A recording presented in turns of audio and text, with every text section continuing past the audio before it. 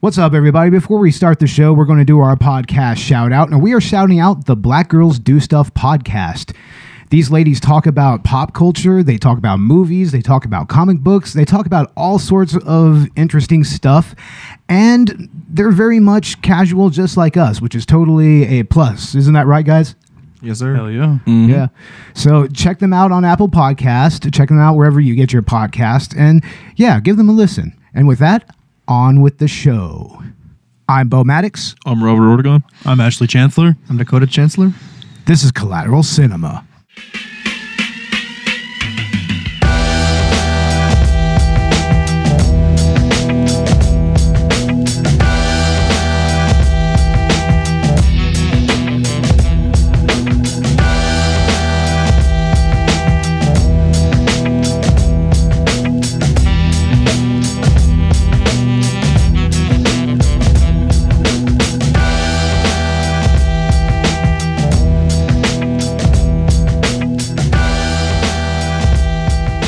Welcome to Collateral Cinema, the only movie podcast that matters, where we focus on good movies, bad movies, and everything else in between in the world of cinema. We're podcasting somewhere straight from San Antonio, Texas, and yes, my friends, we are a 420-friendly podcast. So whatever you have, be it dabs, be it blunts, be it bongs, be it joints, smoke it if you got it. And welcome to Season 3 of Collateral Cinema. What do y'all think, guys? Season 3. Season fucking 3. I'm happy to be here. He's the beginning of a new era. A think new era of collateral cinema. Yeah, I think we're probably going to reach newer heights. Yeah, Yes, definitely. sir. I mean, we're in a new studio. I mean, we don't really have that much of a new setup, but I mean, we're slowly working on it. And It's a work in progress, right? Yeah, it's totally a work in progress. And I mean, guys, what do you think? How are y'all doing? I mean, I'm happy to be in a studio that's in my own house. yeah, that's right. Folks, we're recording straight from my house now. My newly bought house. So, just going to throw that out there. Yeah, you're going to be all stuck up with your home ownership. Oh, Hey, this house is paid off, bro. Hey, that's always a good thing. That really is. so is everything in my life, except my STD test. Oh dear Lord. Already? Seriously? Sorry. We haven't even started the season. I was kind of thinking, and then it just came out. I don't know what's wrong with me. My God, man. My God. Well, anyhow, this episode is going to be very contentious. Isn't that right, guys? So Yeah. it seems. We are checking out... When did this come out? It was 2014, right? Something like that. 2014. 2014, 2013. It's David Ayer's Suicide Squad. There's only contention because Bo's a sheep. Yo, it's fuck you. it's Yeah, 2016, guys. I'm actually. the sheep, but the three of y'all like this movie? Yeah, dude, I like it. Yeah, Why- That's the only reason there's contention. It's Why just do you Bo. like this? Okay, Well, I have a lot to say, and have we'll get to it later. Plenty But of time to talk about it. But I don't think this is necessarily a perfect movie. I mean, it's not even necessarily an objectively good movie, but I like it. I like it. We'll put it that way. And it was in 2016, actually. 2016, so it's not that long ago, really. No, it's still fresh. Nope. Wow. I mean, yeah, the wounds inflicted on this movie are very much still there. Yeah, I agree. they resonate throughout the film industry to this day. I mean, it was interesting. I think when it first came out, it had kind of more of a divided. Yeah, it was interesting, like a car crash. I mean, No, I think, guess. See, this is the effect that happens, and I talked about this during the It episode. At first, it had kind of a divided reception, and then over time, that slowly turned into like a negative reception. But I remember hearing some people did like this movie when it first came out. I'm not saying it's great, but I'm also saying it's not as bad as Batman versus Superman. Oh, God. Oh, that was Drek, man. I mean, let me tell I you. like the Man of Steel better than that. Right? Honestly. Yeah, seriously. Well, I do want to make a point, okay? Okay. This might take a little bit, but in the world of cinema, you've got bad movies, okay? You've got like just objectively bad movies, all right? Yeah. We've got, and we under that, we've even have two categories. You've got just bad movies that are just so bad, like Master of Disguise. and you've got movies that are so bad they're good, like The Room or Manos Sharknado. Manos Hands of Fate. Yeah, You yeah, know? yeah. Or no, actually, Sharknado or Freddy Got Fingered, those are movies that try to be so bad they're good. See, Yeah. It's all in the presentation, okay?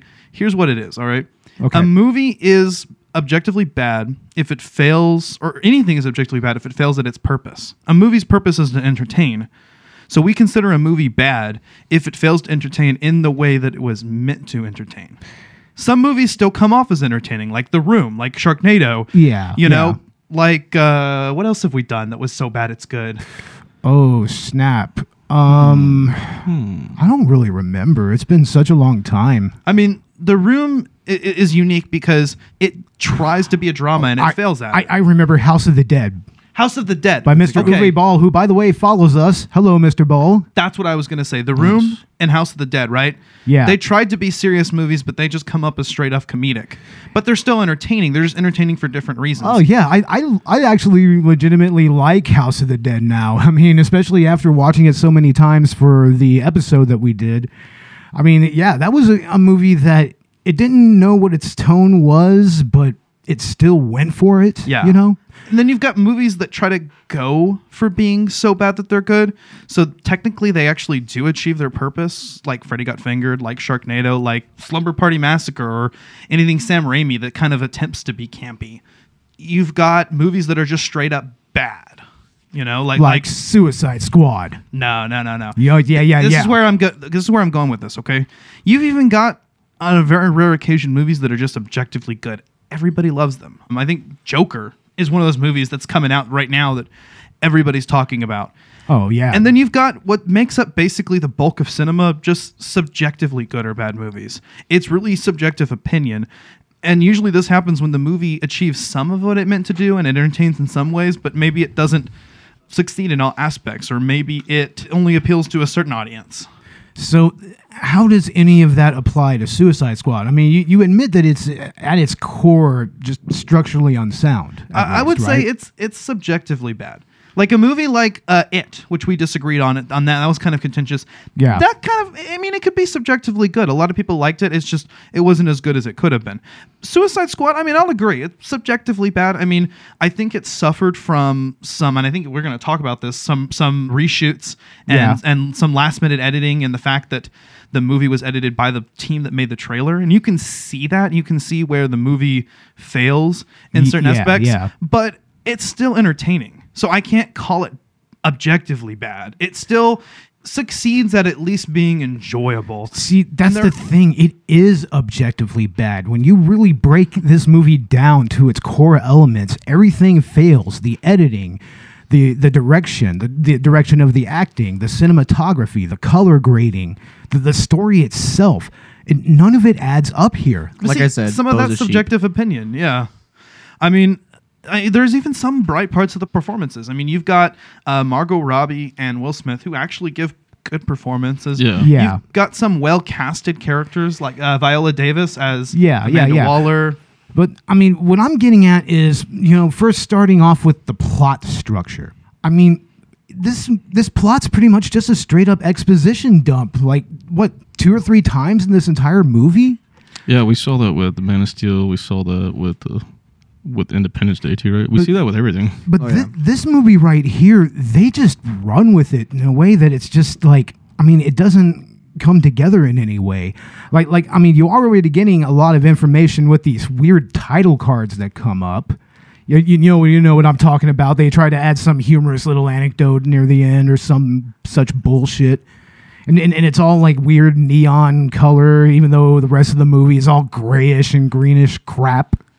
I like it. I thought it was interesting. But It gives you this creepy tone that's also kind of campy at the same time. But you want to know, if they would have just had those, that would have been fine. But then you go into that steak dinner that Viola Davis is having with the other two, or Amanda Waller, that's her character, are having with the two chief of staff. Dude, Ben Affleck was in there for like a second. Affleck was in Yeah, there for he like a was. second. Just That's in the right. beginning. Right? So was Ezra But, Miller.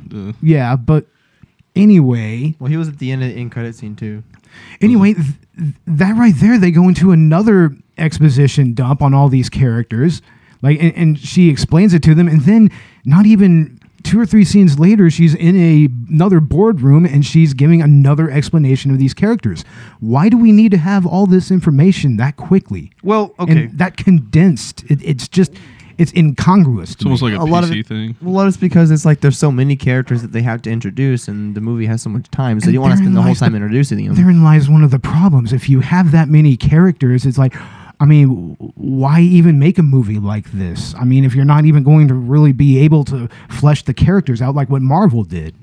You know, they did the smart thing. They had actual single movies with plots that actually was relevant to that character and I won't relevant to disagree the with that. cinematic universe as well. I disagree there, actually. And here's why, okay?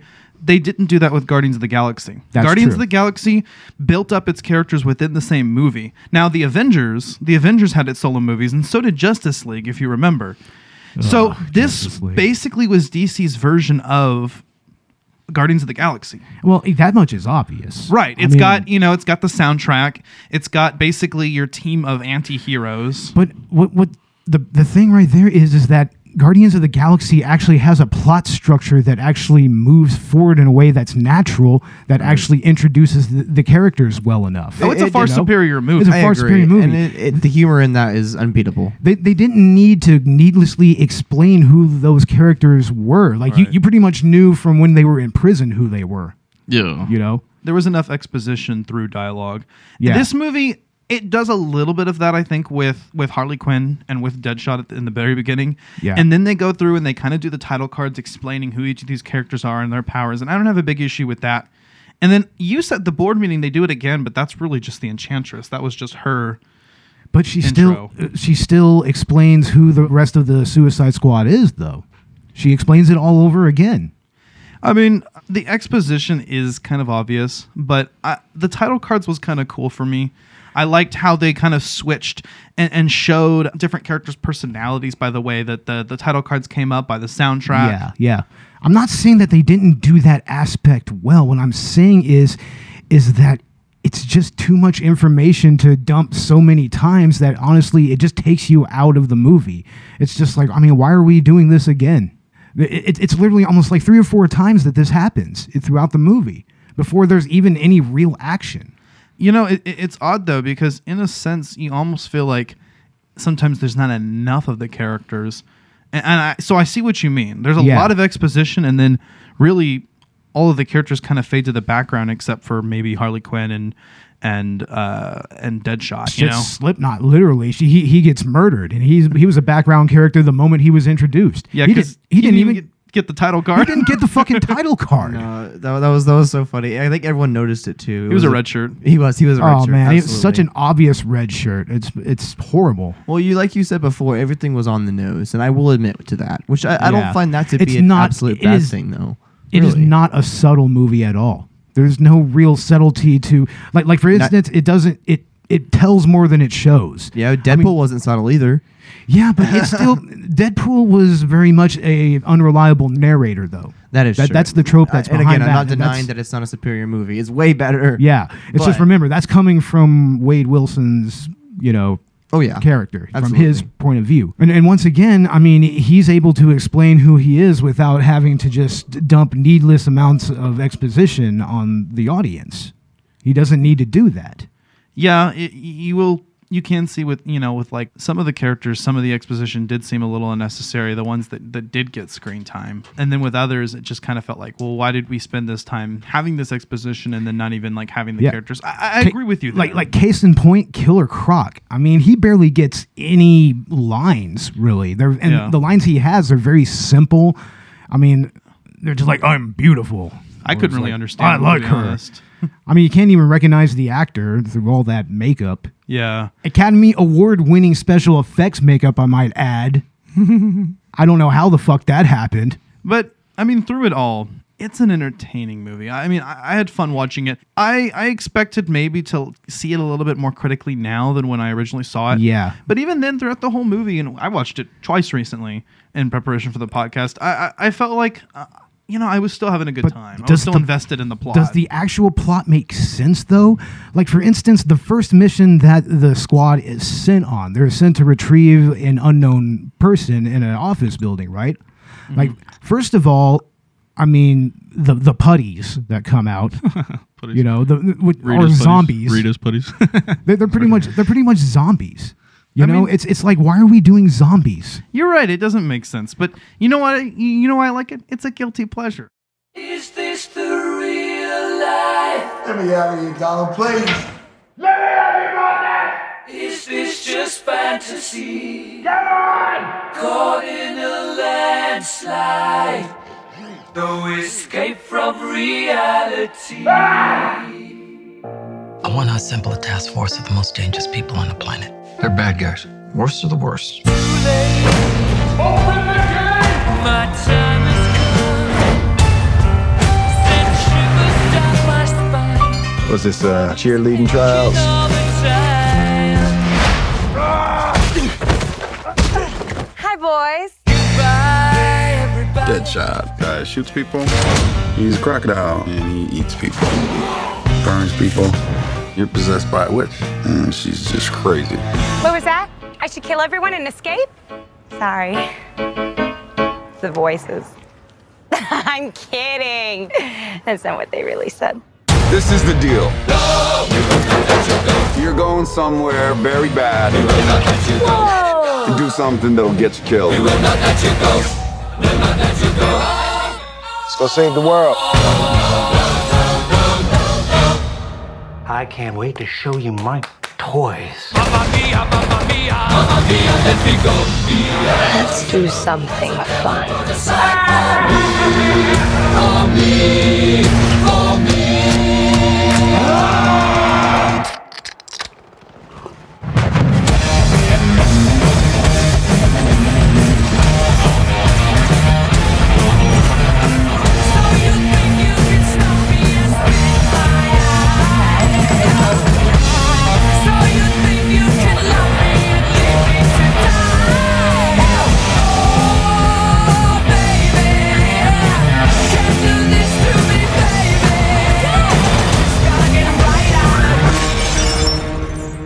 Seriously, what the hell's wrong with you people?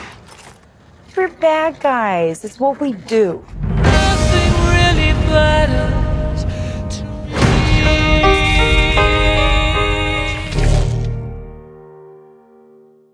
I know Help that. me out here, I know Dakota. No, that. you're right. It really is. I mean, it's a guilty pleasure. It's fun to watch. Oh, that's because all y'all it's- can say is that it's a guilty pleasure. I'm not though. saying that it isn't all that I can say about it. I mean, we're not Guilty denying that. pleasures. We're not denying that at all. It does lack in some but ways, like- and I can see but- that as critically. But like I said, that first mission that they do, I mean, they think that they're going in picking up an important character, and it turns out to be Amanda Waller herself. It's like, what? And then she shoots a bunch of guys gangster. It's like, for no reason. That was a little odd. That was weird. It was kind of like I mean, I know she was kind of like morally gray and kind of. Yeah, but that like was- I didn't expect that she was like straight up like. That was edgelord shit, though, as far as I'm concerned. It was a little on the nose. I'll agree. very, very unsubtle, very, very needlessly brutal, you know, and it kind of plays into how this movie just doesn't know what tone it wants to be. You know, it doesn't want to have that dark, serious tone that they built up during like Man vs. Steel and Batman v Superman, or do they want to take it in that Guardians of the Galaxy direction? It's two conflicting premises that are just kind of pulling in like a tug of war. You know, I don't know. That's kind of what gives it character. It does. It's like that evil but campy. You know what I mean? Like, Yeah. I don't know if it even qualifies as really campy though. But my wife was a little confused by it because she was like, "This movie isn't for kids," and I guess she thought it was. No, not at all. Oh goodness. It's not. I mean, it's definitely geared towards I think an older audience. If anything, it should have been R-rated.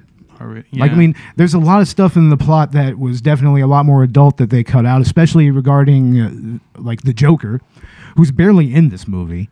Yeah, and on that, everybody hates Jared Leto's Joker, but you know well, what? we'll get into that here in a little bit. Yeah, we'll talk about that. later. That's a whole nother can of worms right there. Okay, well, when you're talking about Like- this movie, what would you compare it in? Like, how would you compare it to like Sausage Party, for instance, when they had Sausage that, Party. Well, that movie, okay, it was a bad movie, not geared for kids, but it still had that campy feel. You know what I mean? Yeah, but it's not still, as bad. That was worse. It still don't get had me wrong. at least had some coherent writing to it, Right. And you know the don't like Sausage Party. screenplay at least made sense. Never seen it. I mean, Me either. It was meh. It was okay. It was like an adult food fight, but done better, right? Man, Food Fight is an adult food fight. What the fuck are you talking about? Collateral Cinema isn't episode 1, guys. Isn't that right, Robert? You were on that episode. I was like, what the hell am I watching here, dude? Yeah, this is not for kids. I'm in the middle of Go a to- podcast. I don't know what that is. What is this You movie? have to watch this movie. Like the animations are just they're just downright hilarious. Weird, and I don't know if they're I don't think they're trying to be. See, like- another it's like objectively bad movie. Old PC Oh, of graphics course. or old PlayStation graphics, you know? But so bad it's good because it's actually hilarious. Now, going back to the plot of this movie, this plot, when you compare it to a movie that actually adheres to the regular 3-arc structure, you know, and adheres to it well, like I think Renegade Cut used Raiders of the Lost Ark as an example, and that's a very tight movie when it comes to its pacing and the actual way that the arcs go. But I mean, this movie just kind of goes into scene after scene after scene. Like nothing seems to follow from the last scene to me. It's almost like a huge non sequitur movie. What do y'all think? I mean, I feel like one thing led to another. I understand your confusion by the story. The story did throw me off a little bit. There were certain times when I wondered how they went from A to B. You know? I mean, there were okay, some I see weird what you mean. connections. Yeah, but and other than that, I understood the story. I really did because I didn't have that much trouble with it personally. You know, I knew what was going on. I knew each of the characters. I noticed the introduction of Slipknot was a little off. You know, that made no sense. But they introduced characters properly. I didn't have a problem with it. It was weird though that Enchantress is supposed to be part of the team, but then she ends up being the bad guy. Yeah, which is kinda weird. that's a whole nother level of stupidity, though. It's like, Yeah, why would you have a character that omnipotent and Well, why that would you able leave his to- brother in the cage? I mean, Yeah, why would you see, keep it like exactly? That's what I'm thinking. That's how stupid this plot is. Why do you have... See, now I'm playing devil's advocate. Now I'm actually railing on this. But, why do you have, like, basically Diablo, Yeah. El Diablo, and you've got... I mean, really, that's the only powerful person on that team. Everybody else is Aztec like... powers. Yeah, that's honestly... Like a regular person. You've Those got are Harley mine. Quinn has no powers. Mayan calendar powers. You can maybe argue Killer Croc has power. He has like extra normal strength, But he you is know? underutilized. He's very underutilized. Like him and Diablo alone could probably have taken on the Incubus character. Yeah. I mean, Killer Croc was a cool character in the Arkham series. in Yeah. the Batman Arkham games. And there's some people that are kind of figuring that that's why he's in this movie. It's because Yeah. of the Arkham games. A little bit. You kind of wonder why he is there because I will admit he's underutilized. So yeah, it doesn't make a lot of sense because it's like, why are some of these regular Joe Schmoes here? I mean, Harley Quinn. I mean, what's her power? She's just crazy. Yeah. But Deadshot is like an original, Suicide Squad member. So is Harley Deadshot Quinn. is almost superhumanly good. Well, they show that. I mean, Yeah. him and Diablo could probably take out all of them. You know what I mean? He kind of makes a little bit of sense. Yeah. And then you've got Captain Boomerang. He throws boomerangs. Yeah. The what's point of that? DCCW version is way better. I mean, he kind of basically, even like the tech version of his boomerang, the one with the camera. I mean, that Batman does that. Yeah. And Yeah. he's the greatest detective There you go. in the world. Seriously. And he's got a master at martial arts. So Yeah. Well, I mean, do y'all think that this script could have benefited from a little more rewriting? Oh maybe? yeah, or Like- maybe it went through too many rewrites because from what I heard, there were so many reshoots, and Yeah. eventually, we mentioned earlier, the team that was behind the trailers who eventually edited it together to the movie, and that comes across sometimes. This movie Very- definitely could have been better. Oh, very much so. We're going to touch on that here in a little bit. But I mean, what I'm getting at is what would you have done differently on the screenplay itself, which is a little different from the script. The script is actually your dialogue and what moves the events forward plot-wise. Like, your screenplay is what actually happens on the screen. There's a lot to be desired with the screenplay here. I mean, honestly, spend more time with the characters. Some of them could have been left out and introduced in a sequel. I would have focused it more on like a core team of characters, maybe just 5 or 6, and have almost equal screen time with them. You can have your leads, Harley Quinn and Deadshot, but you want to make sure that you have them always interacting with a different member on screen at a time. Like, let's take Guardians of the Galaxy, for example. I mean, obviously, Chris Pratt as Star-Lord is the lead, and Zoe Saldana as Gamora, I mean, pretty much seems right behind. And yet, you get just as much on-screen time with Rocket Raccoon and with Groot and with Drax. Yeah, and that develops their characters. Each one of them Perfectly. feels special in the movie, and they all interact with each other. Yeah. So I feel like this movie could have benefited a little bit more from giving each character their own screen time. We can have less characters thrown in there. Of course, that being said, you have movies like Infinity War and Endgame that managed to give just enough character every screen time. Yeah, but again, like yeah. you said, those characters were built up in solo movies. Yeah, over a period of like 15 fucking years. you Right. know? So it's hard to say, but I definitely think this movie could have gone the route of introducing and building these characters up in this movie. But yeah, spending more time with each of them and having them interact with each other more and having some more chemistry on screen so that at the end, when they say, like, we're a family, it doesn't feel forced. Yeah. And actually have the characters like actually show their arcs. Don't tell them, don't use exposition to tell us who these people are. But that being said, I like the characters. I like some of the casting choices. I do think in the end they managed to get some good chemistry together, and I like the vibes. I like the feeling, and I think maybe I sympathize a lot with this movie because I like what it could have been. Yeah. Right. Well, James Gunn. And James Gunn. Oh, he's going to give us what it could be. That's going to be really exciting. We're going to talk about that near the end of the podcast. Part two? Yeah, part 2. Jeez. Except it's basically more of a soft reboot instead of a part 2, although it's in the same continuity. Okay. I mean, it's got the same characters, and it takes place in the same continuity, but in terms of the way the story's going, it's more of like a soft reboot. Basically, in that redid the whole thing again. Yeah. It's not. I mean, everything that happened in Suicide Squad is still canon, to my understanding, and all the other DCEU films, but essentially this is going to be focusing on a whole new team. Yeah. Some of the cast members are coming back, but the rest are new, and it'll be a whole new story that's probably unconnected. Ooh, Well, okay. And that's where the DCEU is kind of shining right now. If you'll notice, in post-Suicide Squad, this seems to happen more and more. Actually, during Suicide Squad is kind of the start of this, where they stopped trying to copy Marvel and interconnect everything. I mean, it does happen again in Justice League, which they'd already built up. But Yeah. after that, I mean, look at Wonder Woman. That's a movie that stands on its own. Aquaman, Shazam. Shazam was good. I just watched it the other day. I still haven't seen. That was a good movie. I haven't seen Shazam or Aquaman. I heard that Aquaman is a true campy classic kind of. It's campy and it's good, actually. Yeah. I mean, it's a little cheesy, but I enjoyed it. And Shazam, I've seen part of, and I've heard that it's really good. I would hope that those movies are better than Justice League, because let me tell you, I initially was okay with that movie when I first saw it, but every time I rewatch anything from it, a clip, the trailer, like the movie itself, it always looks worse to me. It's campy and good. I like it. It just looks worse, and I just tend to not like the characters as much. See, I haven't seen it yet, so I wouldn't know. See, the DCEU has I mean, it's kind of almost been a failure because it definitely didn't succeed at what it. Well, some of the movies have been successful. Some of the standalone movies, Yeah. and we're starting to see that finally. It's just a shame that we're already dropping off Ben Affleck and probably Ezra Miller. So I don't know where they're going. Ben Affleck shows up in this movie very briefly with him capturing Deadshot, and man, I can't help but think that Ben Affleck just always looked very bored with this character. With being Batman, there's many times, even especially in Justice League, where it's just like it doesn't feel like he really wants to be there.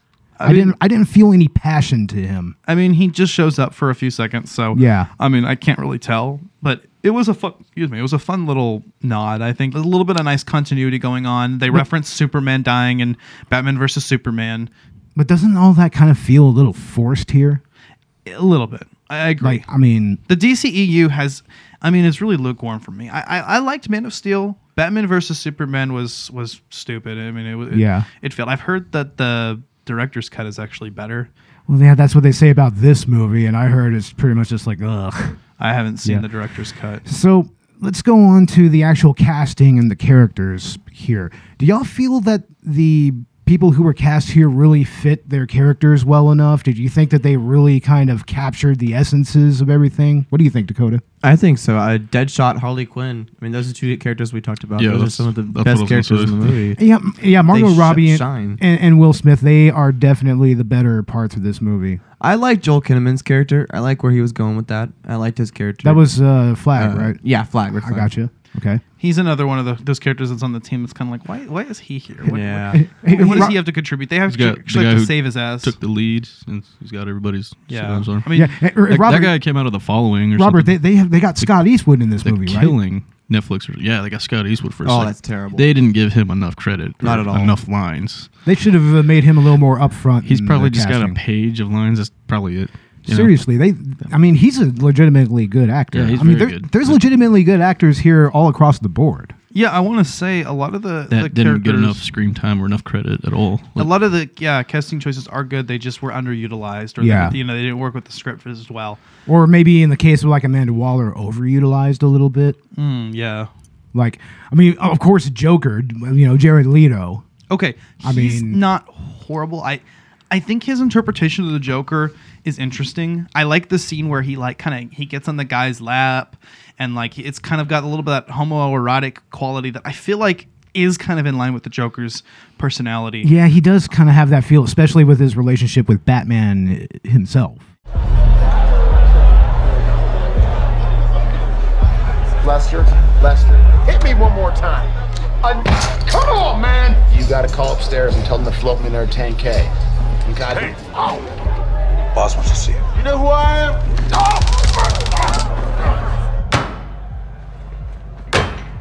Good job, man. She's killing it. Come on, man. Why am I here? All right. Yeah, I'm down. I get it. All right. I've had a run of bad decks. Not my fault. All right. Dude, this is real. I had to stop these guys from burning down your house with your kids in it.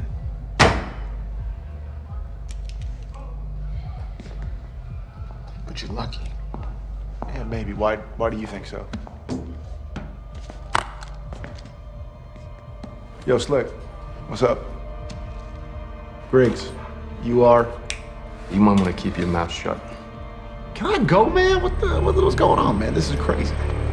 Blah, blah, blah, blah, blah, blah, blah, blah, blah. All of that chit-chat's gonna get you hurt. Oh, my God.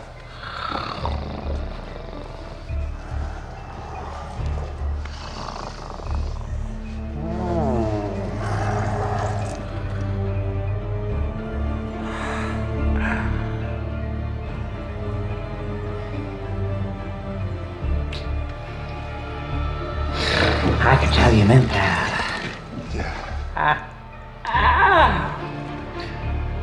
You're gonna be my friend. He's a little intimidating in that scene too, where he puts his arms on the chest, on the shoulders. And, all this chit chat's gonna get you hurt. And he's just a little bit unhinged.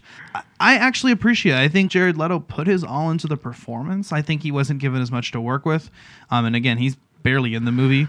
Honestly, that's something that kind of colors my perception of his whole interpretation of the Joker, is that we just don't see enough of it to really fit the context of the movie.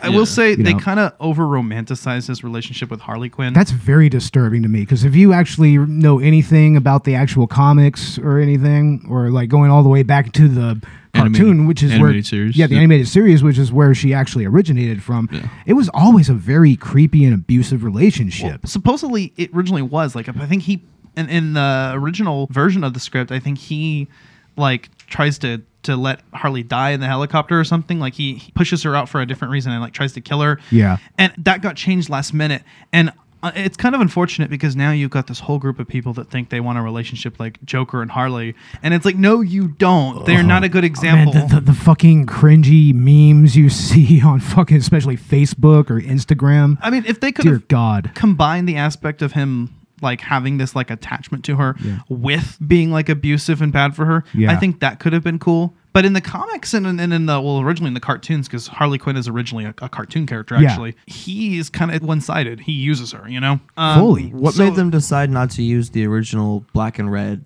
Why do they stick with pink and blue for their sex appeal? Yeah, sex appeal. That's what I figured. You know, Yeah, like I mean, that's come on now. her original colors are black, white, and red. She does also have a uniform that's kind of similar to that in the comics. I've seen it before. Yeah. Well, also it adds to that neon feel again. You know, that forced neon feel, which I mean, that's a whole nother thing that we're going to talk about here in a little bit. But go on. The way she looks actually is kind of like the way she appears in the Batman Arkham games. Oh, I see. And that being said, they do show her in her original costume, and she pulls it out for a second too. See, I almost want to say, why don't they just make a movie based on the Arkham games? You know, Honestly? why not make a movie like that?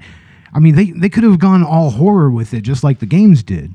I mean, yeah, that could have been really great because just like how the Spider-Man PS4 game was pretty much like the best Spider-Man movie in my opinion. Like, Yeah. cinematically, even though it's not a movie, Batman Arkham kind of achieves that as a game series as well. It definitely portrays Batman, I think, the way he's supposed to be, and all these other characters, and several of the characters that appear in this film, like Deadshot, like Harley Quinn, like Killer Croc. Yeah.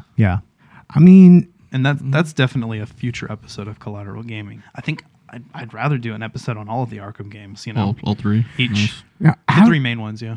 Now, how do you guys think the actual direction by David Ayers influenced the overall acting in this movie? Like, do you think that it bogged it down a little bit? Because that's what I kind of feel like. A lot of this was kind of directorial in how every character kind of comes across to the audience and everything, Like, what do y'all think? Mostly just the dialogue was kind of not there, you know what I mean? Yeah, the dialogue was a big you know what part I mean? of that, So- and the director's job is to make sure that everything kind of congeals like It's that. like he was just directing the scenery, walking through it mostly. Yeah, that's what it kind of not felt enough like. dialogue, really. And the dialogue that was there was just shit. oh, It was just a little God. shitty. I mean, That's a killer app. That was pretty bad. But then some of the dialogue is a little charming. I mean, like I said, by the end, it felt a little forced. I mean, the characters do kind of have some on-screen chemistry that works. So you telling me that we're some kind of Suicide Squad? Yeah, but that was kind of You just necessary. said the name right there. There's a rule on this podcast that any time a movie quotes its own title, a litter of kittens are born. Oh my god. oh man. So just right now, litter of kittens, totally born. Lady, that's gangster. Hell yeah, man. I mean, yeah, there's some good parts to this. There are some cringy parts. I think it's part of the experience. What do you think are the cringiest parts especially like acting wise, as far as the characters are Killer concerned? App. Oh yeah. There was something else that was like he was like Deadshot's like you are evil, and that kind of felt like he kind of didn't know what to say and he ad-libbed. Of course, Will Smith is a good actor. I will say that. Oh, but yeah. I mean, what else? There was some other stuff that just kind of came across. I mean, I'm Beautiful kind of was out of nowhere. It was a little weird. Croc's lines were all a little odd. I couldn't understand him, I to be couldn't. honest with you. Really? Well, I understood His what he voice was so saying. hard to understand. Really? It was I kinda understood like- what he was saying. It's just that it was odd. It was a really odd way of doing it. They should have made it a little more clear. They should have made him. I don't know. It was an odd way. I think his prosthetics are a little overdone, and that kind of hampers his performance a bit. Like especially in how he's able to deliver his lines, because I'm sure that it was probably very difficult to talk in that fucking getup. I mean, probably right. They could have just gone with CG. I mean, that worked for Guardians of the Galaxy. Or all they Yeah. had to do is just voice over. Well, I mean, that's the thing. I can appreciate some practical effects, man. And I can kind of appreciate that they went that way with Killer Croc.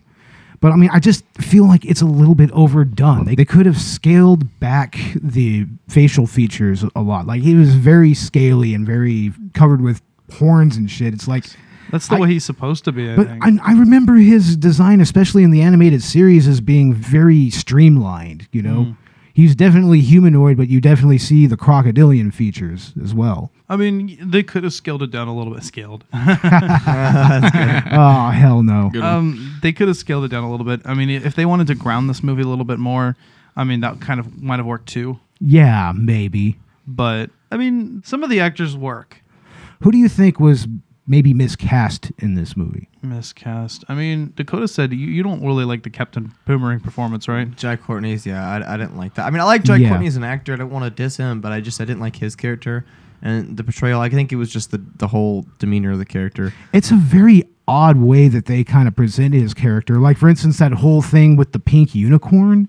Yeah, that was weird. See, I've watched a lot of. I'm pretty much completed what is out right now of the DCCW series, the television series, and I believe it's superior than Suicide Squad than the DCEU. They have a portrayal of Suicide Squad in that And universe, they do, right? And Deadshot is in it, and I really do love the Floyd Lawton in that one. But I also like Will Smith. I think they're both pretty good characters. Yeah, but I yeah. think DCCW's performance is really good. It fit more like Deadshot. Who's supposed to play Deadshot in the next movie? No one. No one right now. Originally, Idris Elba was cast as Deadshot. Yeah. But now they're going to cast him as a different character. And they're just going to let Deadshot kind of fall by the wayside? Well, it allows Will Smith to come back if he wants to. Oh, okay, I That's see. why. That's why James Gunn is going with that decision. And it's pretty clear. Will Smith is a little hard to get a hold of now. Yeah. Just doing Gemini. Just got done with making them. Yeah, Gemini Man. Of course, Looks like an interesting movie, I guess. He did kind of step his career down a little bit when he did YouTube Rewind. He did YouTube Rewind, really? And it was bad. He was the only decent part of it, but it's still, it brings him down a little bit, doesn't it? But, I mean, it feels like all he was doing was just playing Will Smith the entire time. Yeah, he's playing Bad Boys 1 and 2 all over again. Right? Yeah, I mean, I love that. It feels like he's kind of stuck in a loop there. Love that. I mean, that's an example of an actor, I think, who I don't even think he was really invested in the performance, but he's such a good actor that he still works. Right, yeah. Margot Robbie, though. Margot Robbie really actually, I mean, I think she's in it. You know what I mean? She's into the performance, and she shines when she does it. She will be back for the next Suicide Squad movie too. Yeah. Oh yeah. She's also in her own standalone movie, Birds of Prey. Birds of Prey. That's just coming out very soon. I'm actually very excited for that because that might actually have the tone that they were looking for in this movie. That, you know, it might actually strike the right notes in that respect. And she's broken up with the Joker in this movie. Yeah. Yeah. So who's directing that movie? Oh shit, I'm not really sure. I might have to Google that. Yeah. I mean, I'm definitely anticipating the Birds of Prey movie and the next Suicide Squad. The Suicide Squad. It's just, I mean, David Ayers to me, I mean, he's good at like police procedural type stories. You know, he's good. He did Training Day. Like he did. Oh, that was good. Yeah. It's a chick. Ethan Hawke. Oh, it's Kathy Yan. Who is it? Kathy Yan. Kathy Yan. All right. That's appropriate because it's an all female lead. Yeah, that's totally appropriate, and I'm really looking forward to that. That's going to be awesome. Yeah, I mean, and that's a really interesting place to take the character, I think, next, kind of letting her shine and be independent. The writer's a female, too. Oh, really? So we're kind of going like Slumber Party Massacre now. Yeah. Honestly, yeah. It's kind of Slumber Party Massacre style. Great movies. That's awesome. Fucking A. Female's perspective for once, right? Robert, who do you think may have been kind of miscast, and who would you have recast here? I don't want to crap all over Jared Leto's character or his performance, really, but yeah, well, like I said, I think he was trying to outdo Heath Ledger, really, mostly. He didn't do that. No, not by a long shot. I mean, he didn't. He wasn't in there long enough, so yeah. But yeah, Cesar Romero, or I don't know. What do you think, Jack Nicholson's Joker too? Do you think that his portrayal of the Joker was probably closer to the Romero Nicholson style more than the? I think he tried to do. I think he tried to do his own thing. Really, he definitely doing his own thing. I was going to say that too. Yeah. He's going to get that gangster feel, and that's kind of a cool place to see the Joker go. I mean, I'd like to see a successful performance. He's pull more that off. Yeah, he's more of a thug, really. Yeah. I mean, kind of this gangster crime lord. I mean, that's a cool aspect. It's a very modern Joker, and I feel like in a different, if that had been done. If it had been executed better, I think it would have been well received. Yeah, like if he doesn't have to sit there and clap his hands, go, "I'm an idea." It's like, that's cringe, man. What about the scene where he's laying on the floor with all the knives stuck with the run? No, that's total cringe. It's like, who fucking does that? Yeah. Even within the context of a movie like this. And do you think that? It's like, come on now. Narcissism. I don't know. That's it just makes you realize how great Heath Ledger's performance as the Joker was, because he didn't need all that ostentatious shit. You're absolutely right. No. Heath Ledger was fantastic. His portrayal, it was all performance. It was the most performative version of the character that there ever was. That we haven't seen since Tim Burton's Batman. Yeah. And that was kind of more of an anarchist Joker. And I want to say that from what I've heard, Joaquin Phoenix's Joker kind of almost follows in those footsteps. I'm really looking forward to checking out Joker. Like, I mean, I think we might even do an At the Theater episode on it. I think we ought to. Michael Cornwell, who was going to be on this episode, messaged me and said that we really should do it. He said he watched the movie and he really liked it. Well, he needs to be on that episode then. Yeah, he definitely needs to be on that episode. Michael. I think we should get him on. Hey, Michael, if you're listening, bro. I mean, Michael. We just messaged today. And you bailed on us, so I'm hurt. I'm really hurt. Yeah, we're hurt. You hurt our feelings. Happy birthday, we're very, very happy birthday, dude. But we're very, very distressed. Very disappointed in you. I mean, Dakota is beside himself. He's livid. Absolutely beside myself. Look, I mean, yeah. Listen, especially after that last time when I was joined them in the Country Club podcast. That's terrible. Oh, that was terrible. Really? Yeah, they're making fun of me. Oh, come on. That's just how that podcast goes. I mean, how many times during that whole session did you pull out your phone and take a Snapchat? 0. You probably should have Snapchatted the hell out of it. It would have been funny. You know what Dakota is? Dakota's our resident fuckboy. He is a total fuckboy. He is Jared Leto's the Joker. He is a resident fuckboy. Okay.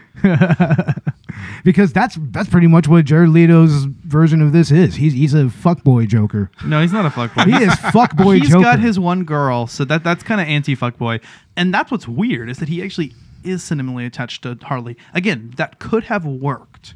It could have been a good element if it also showed him just being like abusive, and you have like this kind of conflict where it's kind of like, well, yeah, he actually is attached to her and he's like obsessed with her, but like he treats her like shit. So he doesn't really love her. He's just, and that may have been what they were going for, but they didn't actually show him like being abusive. And I feel like that's kind of what the character needed. It still feels like a very one-sided relationship, though. I think they tried too hard to make the whole thing sympathetic. Yeah. And we should be sympathetic for Harley. I think that works. We're going live with Task Force X. Pull them.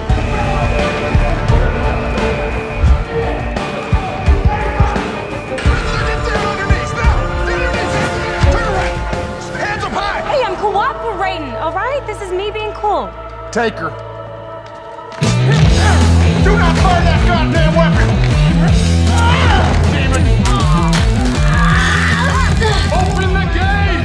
Everybody line up for extraction! Let's go! Move, prepare! Yeah, open the door, let's go!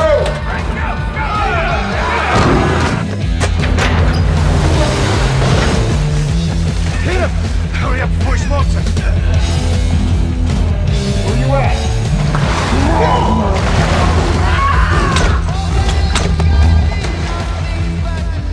Is that the new guy?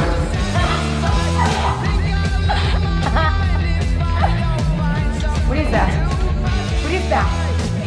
Who are you? Stand by. Army device. I don't know who you are. Place on. Hey, I'm talking to you. Hey, I'm talking to you. Injection successful. Location verified. Anybody who touches me is dead. Anybody who lady. Hey. Hi, miss. Location verified. Next. Are you deaf? You one of them deaf hoes.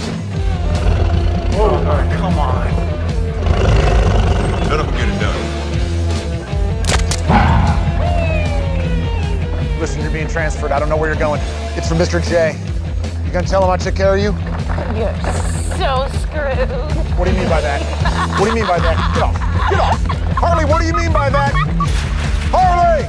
You know, but I don't think the Joker should be sympathetic. I think she felt like she was, I don't know, it looked more Stockholm syndrome with her. You know? That's the whole idea. Like she was his captor. That's the whole idea with Harley Quinn is that pretty cool. She's, and it's usually one-sided. She's in love with the Joker. He uses kind her. of like, and she was a doctor. I fell in love with her patient, so it does happen. Very Stockholmy. Yeah, and the way they depict that is really wonky to me. Like how Joker and Harley Quinn's relationship actually develops. Well, how eventually she jumps into the acid for him. They could have spent more time with exposition on that, actually. Yeah, that was interesting. Kind of showing. Yeah. Let's have more exposition in the movie that's just almost 30 minutes of exposition dump. Yeah, I just want to say, that. if they had focused more on, like, I guess, transforming over time, but as soon as we see them, she's head over heels with him. Yeah. I mean, even look at like the Batman Arkham Asylum, okay? This game was able to build that up just using the Joker-Harley relationship and how it slowly transformed. Yeah. They were able to build that up using just like audio tapes in the background. And you were able to pick those up. And I know that's an element you can't really have in a movie, but you could pick up those and you could kind of get this sense. It could be done quickly enough where you could show with each visit, like, at first, you know, she was sympathetic and like she's intrigued by him, but like, you know, she still has her bearings straight. But then over time, you know, he's got her, and then eventually he asks, you know, I want a machine gun. Well, right. It was a little out of order, it seemed. I guess I see what you're saying with that. You know, it was out of order. You weren't sure at what point she decided that she was head over heels for him, you know. Yeah, it was way too inconsistent. Well, she immediately was. We never got to see that transformation. Yeah. So it's kind of like, is she just bad at her job? Was she crazy from the beginning? You're left with a lot of questions. So that could have been done better. But again, what is there I like? I don't like the way that they're overly romanticized, but I think that could have been tempered if they had just shown a little bit more of like the abusive nature of the relationship. Well, that kind of takes me into the next segment here, which is really about just how ugly the movie looks and how ugly the tone of the movie actually is. And going on what you were saying, a big part of that is there's a lot of real hardcore violence against women and straight up sexism even. I mean, Harley Quinn is punched. Slipknot punches that one cop.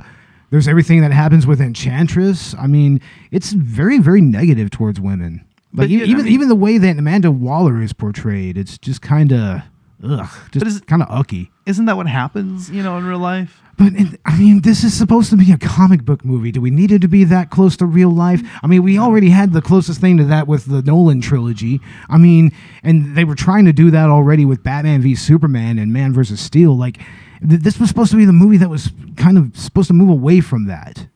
But yeah, it didn't. It failed on that, and the tone suffers as a result. It's kind of stuck in the middle. But like I said, I think it gives it character. And when you talk about, even like the color grading and stuff, cinematically, or cinematographically, I should say. Cinematographically. Yeah, there we go. I mean, I like it. I think this movie definitely has its own character. I think it... But with the sexism towards women and all the violence? We don't like that. But yeah, I mean, that was a little unnecessary. I agree. If they were kind of going for a mix between gritty and comical, that part definitely could have been left out, I think, as far as gritty goes. But just even the attempts at humor throughout is just kind of ugly in its own right. Like for instance, that one prison guard that supposedly tortures all these motherfuckers, but is also in on the Joker's take or something. Yeah, that was really funny. Well, he ends up getting bribed. Yeah, but that doesn't make a whole lot of sense though. It's like, I mean, he's not blackmail. He's not that high up on the prison hierarchy to be able to have any influence, is he? I mean, they didn't really play that whole him saving her out of prison thing, because that was just like a sideline thing. It was kind of weird. Yeah, well, there's that one scene, and it's all in that very weird neon purplish tone where he's force feeding Harley Quinn. It's like, didn't anybody kind of feel a little grossed out by that? It looked like a bunch of birthday cakes, frosting. It was that weird shake that they were. It's like Martyrs, right? I don't think that it's anywhere close to Martyrs, dude. That movie had a point to it. That movie had a fucking point. This movie doesn't have a point. You don't have a point. Oh, whatever. But anyway, I mean, the actual humorous bent that takes, it's just very, very incongruous to me, and it just further darkens the tone. It doesn't add any levity to anything. It's punching down. And that's the problem with the humor in this movie. It's a complete, total punching down on everybody. Punching down on the characters, punching down on women, punching down on this and that. That's what it feels like. Punching down on the audience, even. I didn't really notice that as much. I mean, I kind of feel like you're reading a lot into this, because I even like the violence against women. It didn't stand out to me. I hadn't even really noticed that. Well, yeah. I mean, when you look at it absolutely objectively, I mean, it's there. It's an undercurrent, and you're just like, it's like it doesn't make anybody look that redeemable. And there's some elements of redeemability to some of these characters, like especially with Harley and Deadshot. But even Deadshot at one point stretches was like, I don't care if you're a girl, I will hit you. Yeah. And I mean that was the point of the scene. I mean, that was important to know. But still, that's still part of that ugly tone that I'm talking about, And especially the whole mismatch between the color grading, like it tries to be neon colored, and then it's all this weird grayish, greenish, brownish hue, like it's a war movie or something. That really doesn't help anything to me. Well, it's also Gotham too. I mean, think about it that way. Yeah, but they don't even really portray Gotham that well, honestly. Honestly, this movie should have taken place in Gotham. It should have taken place in Gotham. Yeah, I mean, that's where it should have taken place, because then that feel would have been a lot better. I mean, isn't the correctional place that they're at, the prison, isn't that in Louisiana or something? Yeah, it's somewhere in Louisiana. I think that's what they said, like a swampy area. I mean, they introduced it at the very beginning. There was a house. Oh, God. That's another thing, is just how the actual score is used. It feels like this was literally just things taken off of someone's playlist or something. This is another example of playlist scoring. But I like the soundtrack. I like the songs that were picked. I mean, you've got Panic at the Disco's version of Bohemian Rhapsody, and I like it almost as much as I like the original Queen version. If there's any singer that can get close to Freddie Mercury's voice, it's Brendan Urie. Is it used well enough in the movie? I don't care. It's there. but I mean, it's intrinsic to the actual structure of the movie. Dude, I I mean, was everything listening to the movie soundtrack for weeks after the movie came out, bro. Like I was like embedded in it. Yeah, 21 Pilots. If you actually go on Heathens also Pandora good. and I did that with or, Baby Driver. or There you go. iHeartRadio for a little bit, yeah, you're bound to listen to most all that shit. Don't get me wrong, I did the same thing with Guardians of the Galaxy came out. I had downloaded the album and But put it's the whole like, thing. Hey. Yeah. But it's like Symphony for the Devil to introduce Amanda Waller, House of the Rising Sun to introduce Deadshot. I mean, it's all so on the nose, and there's even times where it just takes away from the movie for me. Like that one scene where Harley is in the elevator, and she's like looking at herself and prettying herself up, and then that one zombie putty dude comes in. It's like, I mean, the song that's played in the background, it doesn't make it seem like a tense situation. It doesn't make it seem humorous at all. It just is. And that's the worst thing you can do with a score is, place it in the background of the movie to where it doesn't affect anything, but it doesn't take away anything. It's just there. That's what it feels like. It feels like the score in this movie is there. Yeah, but that was a kick-ass car, right, Robert? Oh yeah. Yeah, that's all Robert wanted to talk about. He wanted to talk about Joker's car. All right, No, Robert. It's okay. Yep, You can keep talking. I know you like to hear yourself. No. Go ahead and talk about the car, Robert. So What's up with that car? What do you want to know about the car? Everything. It's got 4 wheels and a motor. It's got 4 wheels. It's got a motor. It looks like the Joker. Okay. Okay, there we go. that works for me. No. This is Robert's time to shine. This is Robert's section where he talks about the cars. This is all you guys. What? Come on, bro. Come on, man. You're the resident car expert. What do you want to know about it? What's its overall speed? What kind of motor does it have? Like, what's under the hood, man? Like, I mean, Well, what makes that car unique? Infiniti G35 body. Right on. Which is like the American version of the Nissan Skyline, right? Anyway, that kit car you can buy for like $30,000 and it looks like $200,000. That's one of your supercars you can get for $30,000. And cut the roof off an Infiniti, throw it over, then you got your supercar. What are the features that you can usually kind of upgrade or, what people are doing is kind of dropping BMW motors in that thing. Oh, I see. And just roll caging it out and throwing like light carbon over it or something. So it just kind of lightens it up and gives it a little extra speed going down. You're taking the metal body off and you're put a roll cage and just yeah. That sounds like a light car. It'll go faster. Yeah. And how do you think it looks in the movie? Like, especially the way that they use it. Well, they call it the Vader, and that was created in this guy's garage. Oh, wow. And he made a whole company just doing that out of his garage. And it was just specifically to make this for the movie? Or? Yeah. Wow. They needed a car, and they looked at his concept idea, and they decided this is going to be the Joker's car. Wow, that's fucking crazy. And what is the scene where it features prominently? It's that highway scene where Batman is chasing them, and then they he's attached to the car, and then he like flips him in the river. Yeah, and then he goes in there and he punches Harley Quinn in the fucking straight in the fucking nose. Yes, there's not enough screen time for the car, I guess, either. No, there wasn't. There wasn't enough time for it to shine either. No. Yeah, I mean, it was interesting when it was on screen. It was like bright pink, right? No, it was like a shiny metallic-y pink. Yeah, something like pink that. Purple thing. Right? Yeah. Once again, that weird neon coloring to the movie. As well, almost. There's one of those Infinities down the road over here. Oh yeah, and the guy knows what he has too. Some people change the back emblems. They take the Infinity stuff off, and they put Skyline or GTR on the back, since it's the American version. Right on.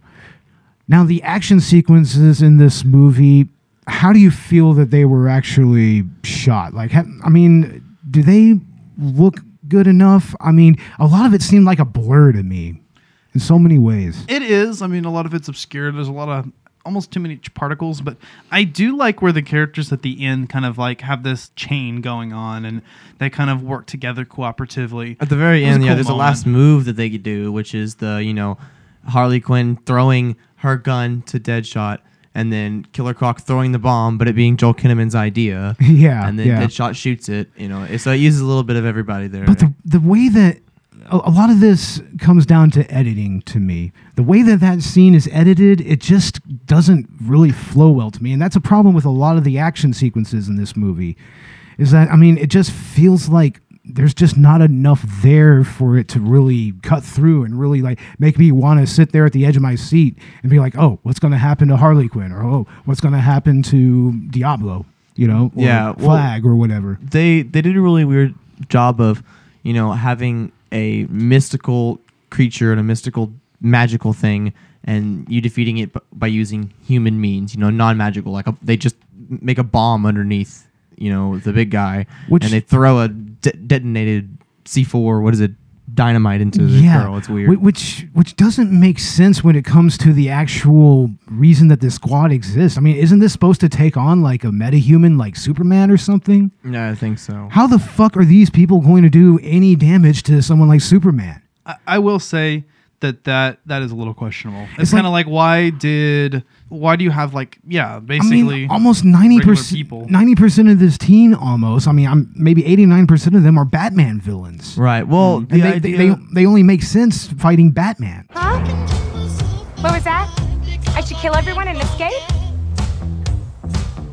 Sorry. The voices. I'm kidding. Jeez. That's not what they really said. What do we got here? 12 pounds of shit in a 10-pound sack.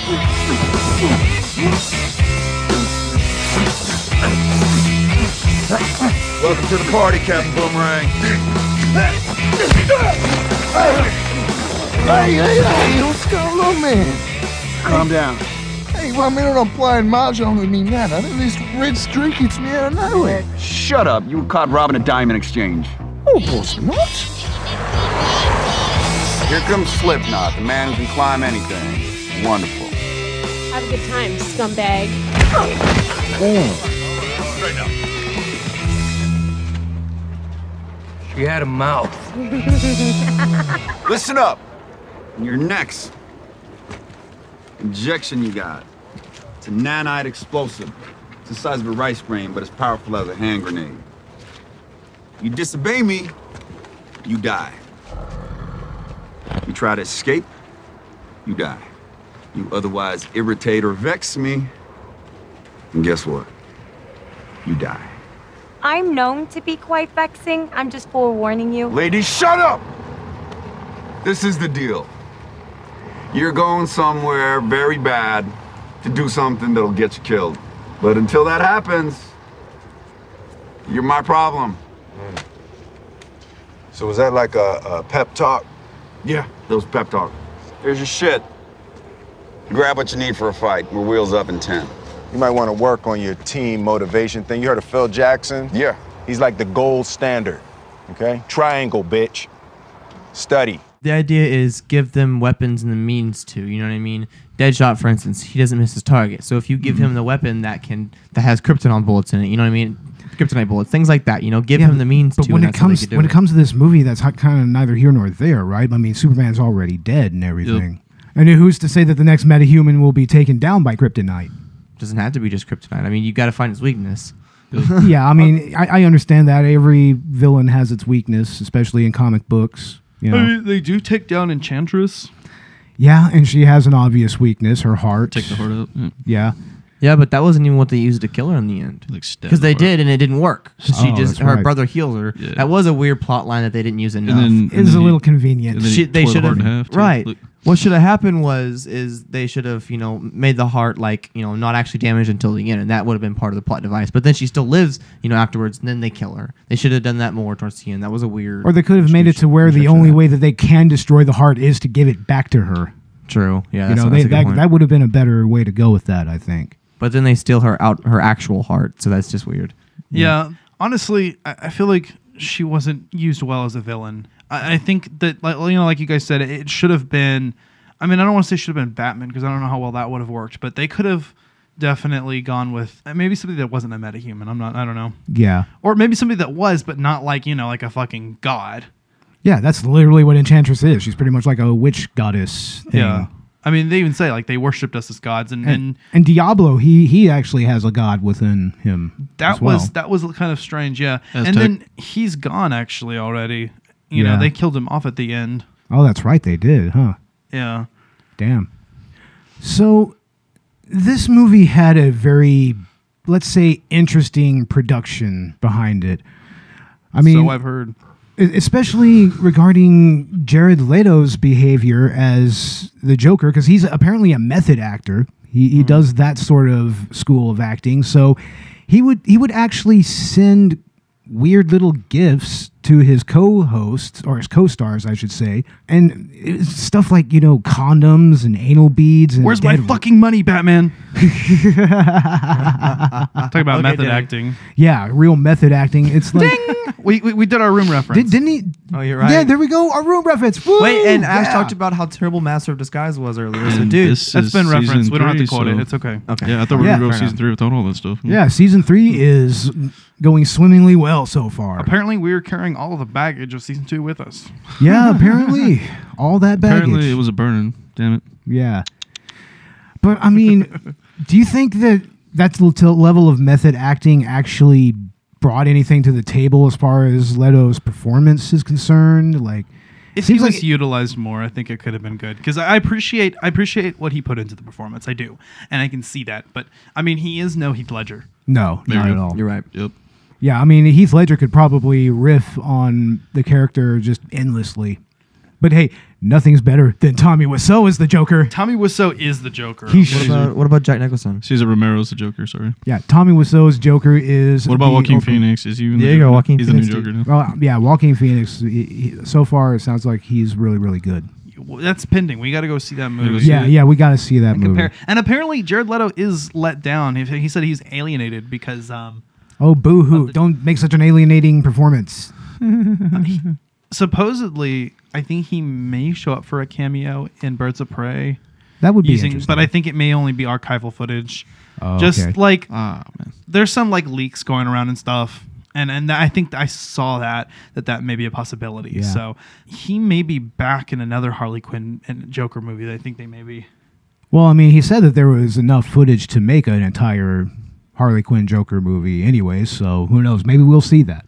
Now, this movie had reshoots, lots of reshoots, due to the negative reaction to the original director's cut of this movie.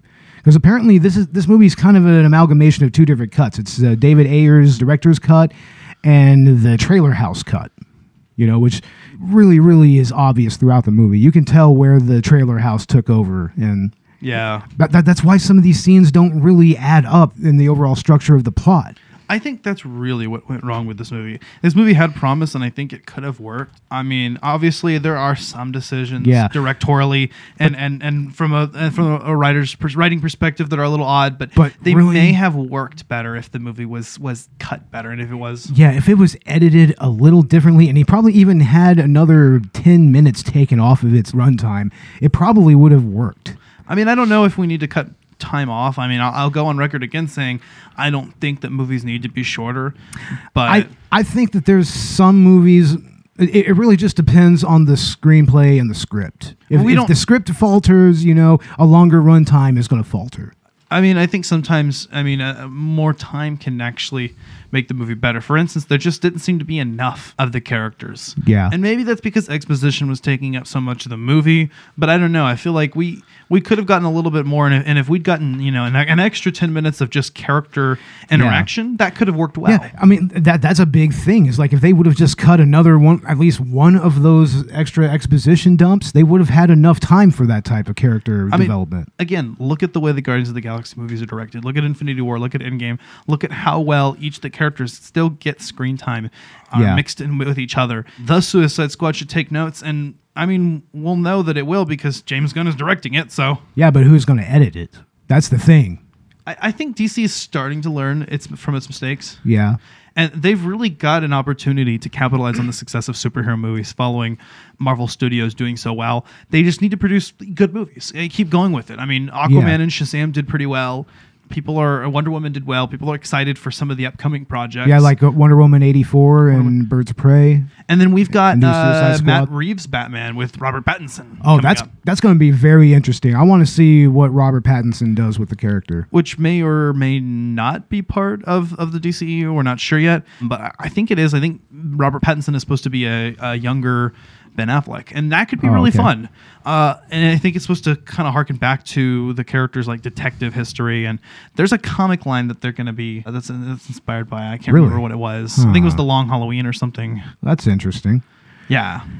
Now, critical reception to this movie was very, very negative. It was poor. It was piss poor. I mean, But I want to say when it first came out, it was kind of almost divisive. Right, it was. Kind of like how 'cause like there Man a of lot Steel people- was. Yeah, because I mean, didn't it have like on Rotten Tomatoes have a higher audience score than the critic score? I But believe see, so. this is what happens, okay? And I talked to you about this. This is kind of one of the. It's just a product of the way, like like the social media and technology works in the Yeah. information era, which I'm not complaining about. I like our system, but one thing that happens, and this happened with It Chapter 2, is it goes from being an okay movie to a bad movie very, very quickly. If you get even a hint of, well, this movie could have been better, I think the next person has that in their mind, and then they watch the movie, and they're already set to expect less. Yeah. And sometimes the movie surprises you and it's actually good, but most of the time people take those preconceptions with them.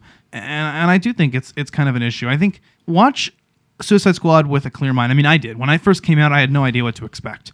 And I enjoyed it. I actually had a fun time. And I think as long as it's entertaining to a degree of like you enjoyed yourself watching it, it succeeded at one thing. Yeah. Well, I mean, I think that the critical reception was fair enough, honestly. I mean, because critics are meant to actually be more objective with their analysis of the movie. I agree with that. Critics, yeah. I'm kind of talking about like when people kind of take what critics say too seriously. And yeah. If you're not a critic, I mean, you may enjoy a movie that objectively has some issues. Well, I'd say that we're pretty much movie critics, and there's some movies that we all enjoy that are kind of shitty and not really looked well upon by other critics. Freddy Got Fingered. Freddy Got Fingered, exactly. Freddy Got Fingered, yeah, exactly. But see, again, Freddy Got Fingered is trying to be offensive, so it actually succeeded at what it intended to do. Yeah, but it's also trying to tell a good story as well. You could tell that it is, especially in context with its universe. I don't really feel like it gets there with Suicide Squad. You know, outside, you're amazing. But inside, you're ugly. We all are. We all are! Except for him. He's ugly on the outside, too. Not me, shorty. I'm beautiful. Yeah, you are.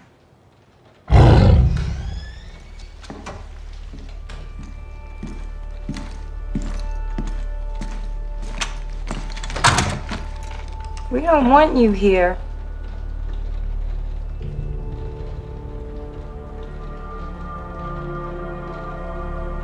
Get to the part in that binder saying I was sleeping with her. Yeah. I never been with a witch before. What's that like? Apparently that's why the creatures chase him all the time, because the witch is scared of him.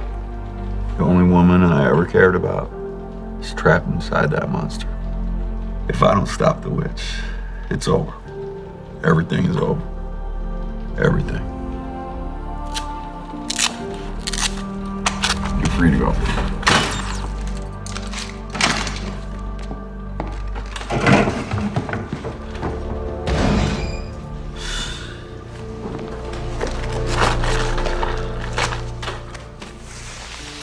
Your daughter writes you every day. Every single day.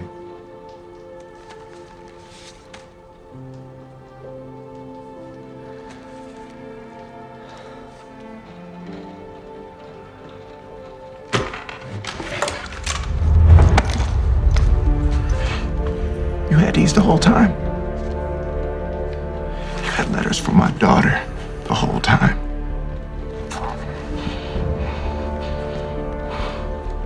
I'm gonna get you there. And you're gonna end this. I'm gonna carry your ass if I have to.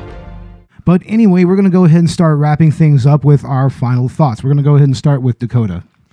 I enjoyed the movie as a whole, like Ash had previously mentioned. You know, it was fun. It was campy. I understand the complaints a lot that Bo has. Some things I disagree with, but I understand it was weird. It was weird. There was a lot of weird things they did that shouldn't have been there. You know. Yeah. And I will admit to that. There's a lot of things they could have done better. But overall, I mean, I know this is not one of the movies where we give it like a score, but I would definitely give it like a 2.5 for me. You know what I mean? Because it wouldn't quite hit that average score, because it's really not there. But it's like I said, it was. Let's not actually score this movie because I'm just gonna go ahead and give it a 0.5. Yeah, I know you will. 0.5 out of 5 stars, just off the bat, just a half a star, just for general principle. Just on principle, I would give it that. But Robert, what are your thoughts on the movie? You know, the trailer and the build-up when it came out, I thought it was going to be better than it really was. I kind of like the build-up and the characters better than the ending. You're right. You know? Yeah. You know what I mean? Yeah. But as far as that, I was waiting for that car for like 2 years to come out. Yeah, you just wanted to talk about the car. Well, yeah, sorry. You just wanted to see the car. That's all you wanted to see. That's all that matters. I mean, Hey, Robert, it's fine. It's do fine. Do you can be shit cool. over Nissan Skylines? No. Nobody does. Nobody does. Sorry. Oh, my God. All right, Ash, final thoughts. this movie had a lot of promise, and I guess part of me is hopeful, and I sympathize with it because I want to like it, and I want to see the potential in it, and I really think that James Gunn may be the guy to deliver on that. I think, you know, with the right team, the right director, the right editing. I mean, already, you know, for The Suicide Squad coming out in 2021, we've got a good cast, ensemble cast. I mean, Should we got go to the movies and see that? Definitely. I think we should. Yeah. I mean, you've got Margot Robbie returning, but you've also got Idris Elba, John Cena, Jay Courtney's coming back, Joel John Kinnaman's Cena, coming back, Nathan Fillion, Nice. James Gunn bringing with him Michael Rooker, Taika Waititi, Fuck- and Sean Gunn. Fuck yeah, Michael Rooker. Just the other day, I went ahead and sat down and watched Henry, Portrait of a Serial Killer. Michael Rooker is amazing in that fucking movie. He's Mary Poppins, y'all. Fuck yeah. And he was also amazing in Guardians of the Galaxy. Oh, yeah. That's what I'm referencing. Yeah. Is that, you know, He's James Gunn amazing. is taking some people he's worked with him, and this is DC's version of the Suicide Squad, or maybe Marvel's Guardians of the Galaxy is the version of Suicide Squad. I don't know what came first. Yeah. The chicken or the egg, right? Viola Davis is coming back, and I think that could work out well. She was okay as Amanda Weller, but I mean, I found her character leaving a lot to be desired. I'm really excited to see Peter Capaldi. I'm a huge fan of Doctor Who, so Peter Capaldi actually hits home for me, and I'm interested to see where he comes in the performance. Nice. You mentioned Sean Gunn. That's James Gunn's little brother. Oh, Yeah. wow. And he does the motion capture performances for Groot and Rocket, and he also has a role in the Guardians. He's basically like the second in command. The second-hand guy to Rooker. Oh, Michael okay. Rooker. Okay. Yeah. To, what's his face? Michael Rooker's character. I can't remember his name. You know, Yondu. So he's pretty much the new Clint Howard? I mean, you've also got Fuck yeah. Pete Davidson, Storm Reed, and David Dastmalchian. You mentioned Taika Waititi, right? Taika Waititi, yeah. Basically Fuck coming yeah. with James Gunn. I mean, he wasn't in the Guardians movies, but he was in Thor Ragnarok and Avengers Endgame. Yeah. And also, you know, he directed Thor Ragnarok. So that's really interesting to see Waititi come in. I mean, he's definitely a fun character. I mean, you kind of bring Corgan, you know. Yeah. So, but final thoughts on Suicide Squad, this movie. I mean, I just wanted to kind of, I'm hyped up about the Suicide Squad. Like I said, it's not a perfect movie. It's maybe not even a good movie, but I like it. It's a guilty pleasure. I find myself enjoying it, and I wouldn't knock it. I wouldn't tell anybody, like, don't watch this. I would say, if this is something you're into, go ahead and watch it. I mean, maybe it's not for everyone, and come at it with an open mind. Right on. And that's fair enough. But my final thoughts are... We know your final thoughts, Bo. Oh, yeah. We heard your final thoughts This for the is whole a entire thing. This is a fundamentally unstructured movie. The acting is all over the place. The directing is just not there. The editing hampers any type of dialogue. It hampers any type of flow to the story. Like, the characters are okay at best to me.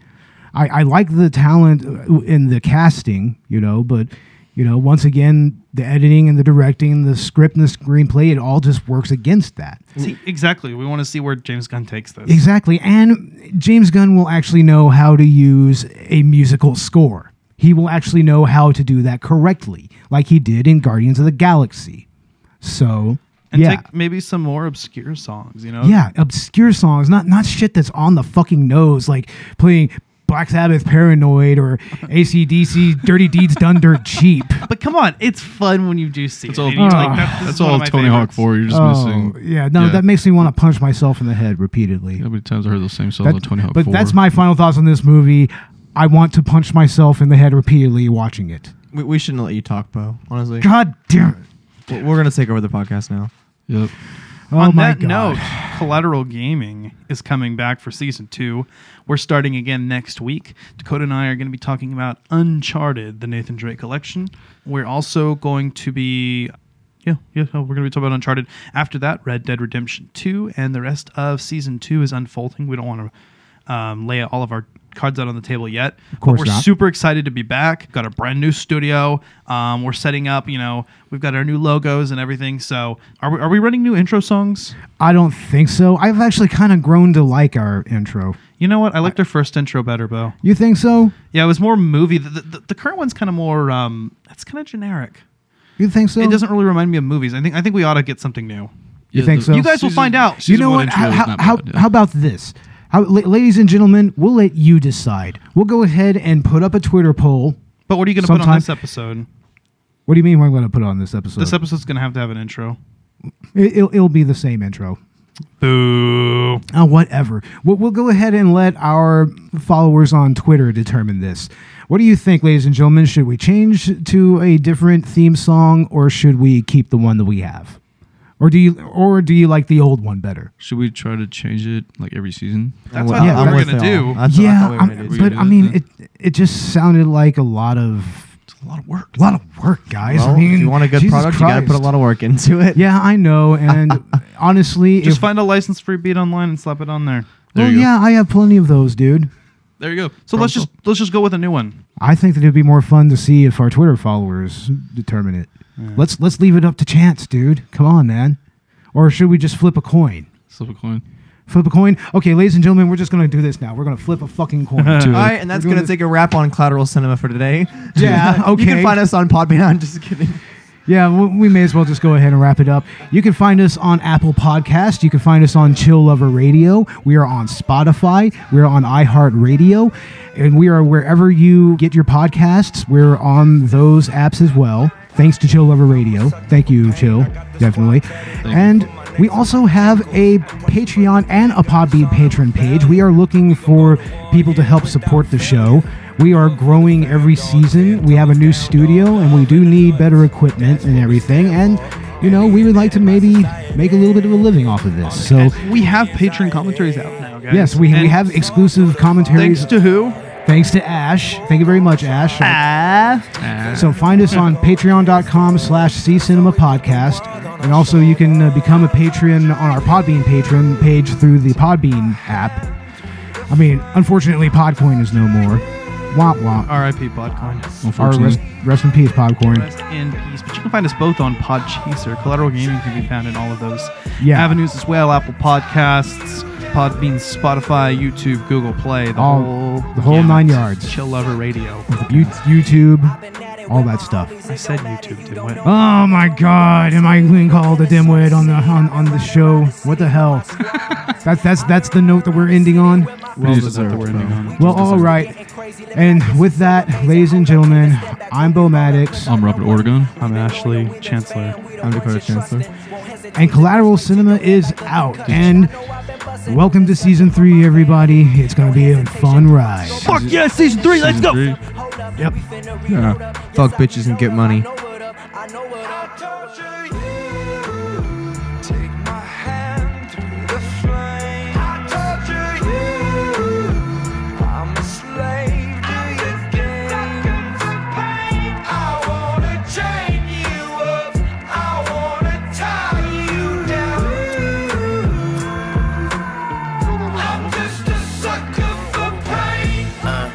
Devoted to destruction, a full dosage of detrimental dysfunction. I'm dying slow, but the devil trying to rush me. See, I'm a fool for pain. I'm a dummy, might cut my head off right after I slit my throat. Tongue kiss a shark, got jealous bitches up in the boat, eating peanut butter and jellyfishes on toast. And if I get stung, I get stoked. Might choke like I chewed a chunk of charcoal. Naked in the North Pole, that's why my heart cold, full of sorrow. A lost soul, and only Lord knows when I'm coming to the crossroads. So I don't fear shit for tomorrow.